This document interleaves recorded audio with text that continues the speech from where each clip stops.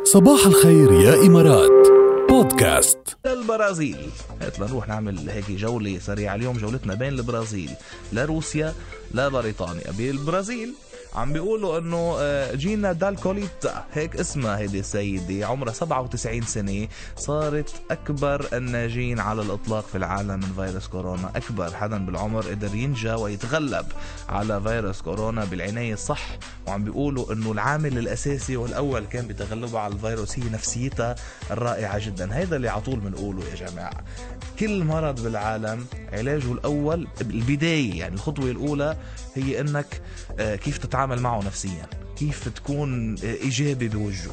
هيك بتصارعه، هيك اول شيء، هذه اول خطوه. بعدين بتيجي المعالجه والاشياء الصحيه وكذا، اكيد طبعا، بس دائما العامل النفسي عامل مهم جدا.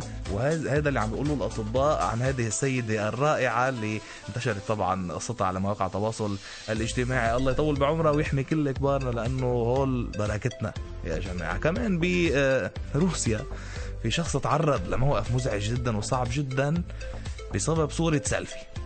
اوكي، لانه واقف على حافة نافذة بالطابق ال15، حافة شباك بيته بالطابق ال15 من مبنى، لياخد صورة سيلفي.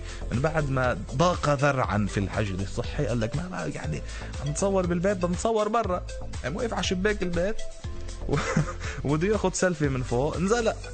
اوكي، هلا ما وقع، قدر يهدي حاله، بس صار انه صار مهدي حاله، يعني مثل ما بيقولوا بين السماء والارض على الطابق، ننزل الطابق ال15 من فوق وهدي وقعت ما يوعى. طبعا قدروا ينقذوه الناس ويحدوا الشرطه، واجت الشرطه وانقذته ومشي الحال يعني، ومرقت القصه على سلامه. ورغم هيك بيقولوا يعني فوق القصة اللي صارت معه، فوق تعبه، فوق هيدا، تم تغريمه لأنه خالف قوانين الحجر، لأنه اعتبر بهيدي الحالة ما أنه صار هو برات النافذة، فاعتبر أنه صار خارج المنزل.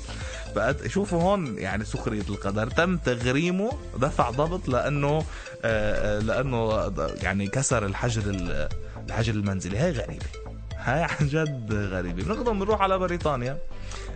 في عن جد عم بيصير ببريطانيا مبادرة يعني أقل ما يقال فيها إنه رائعة. ونحن عم نقول بعدنا إنه قديش الكبار هني بركة، وقديش هم رائعين يا جماعة. هيدا عن جد يعني بكل معنى الكلمة يستحق لقب هيك الإنساني، لقب المحارب. وهو محارب بريطاني سابق، فارس، عمره 99 سنة.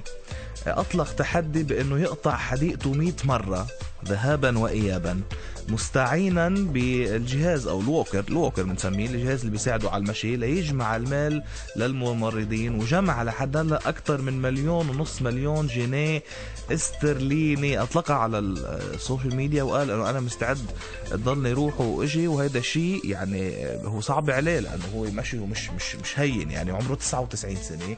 وفعلا الناس اهتمت وصارت تتبرع، وكل ما هو يمشي أكتر كل ما الناس عم تتبرع أكتر، وقدر يجمع لحد هلا 1.5 مليون جنيه استرليني.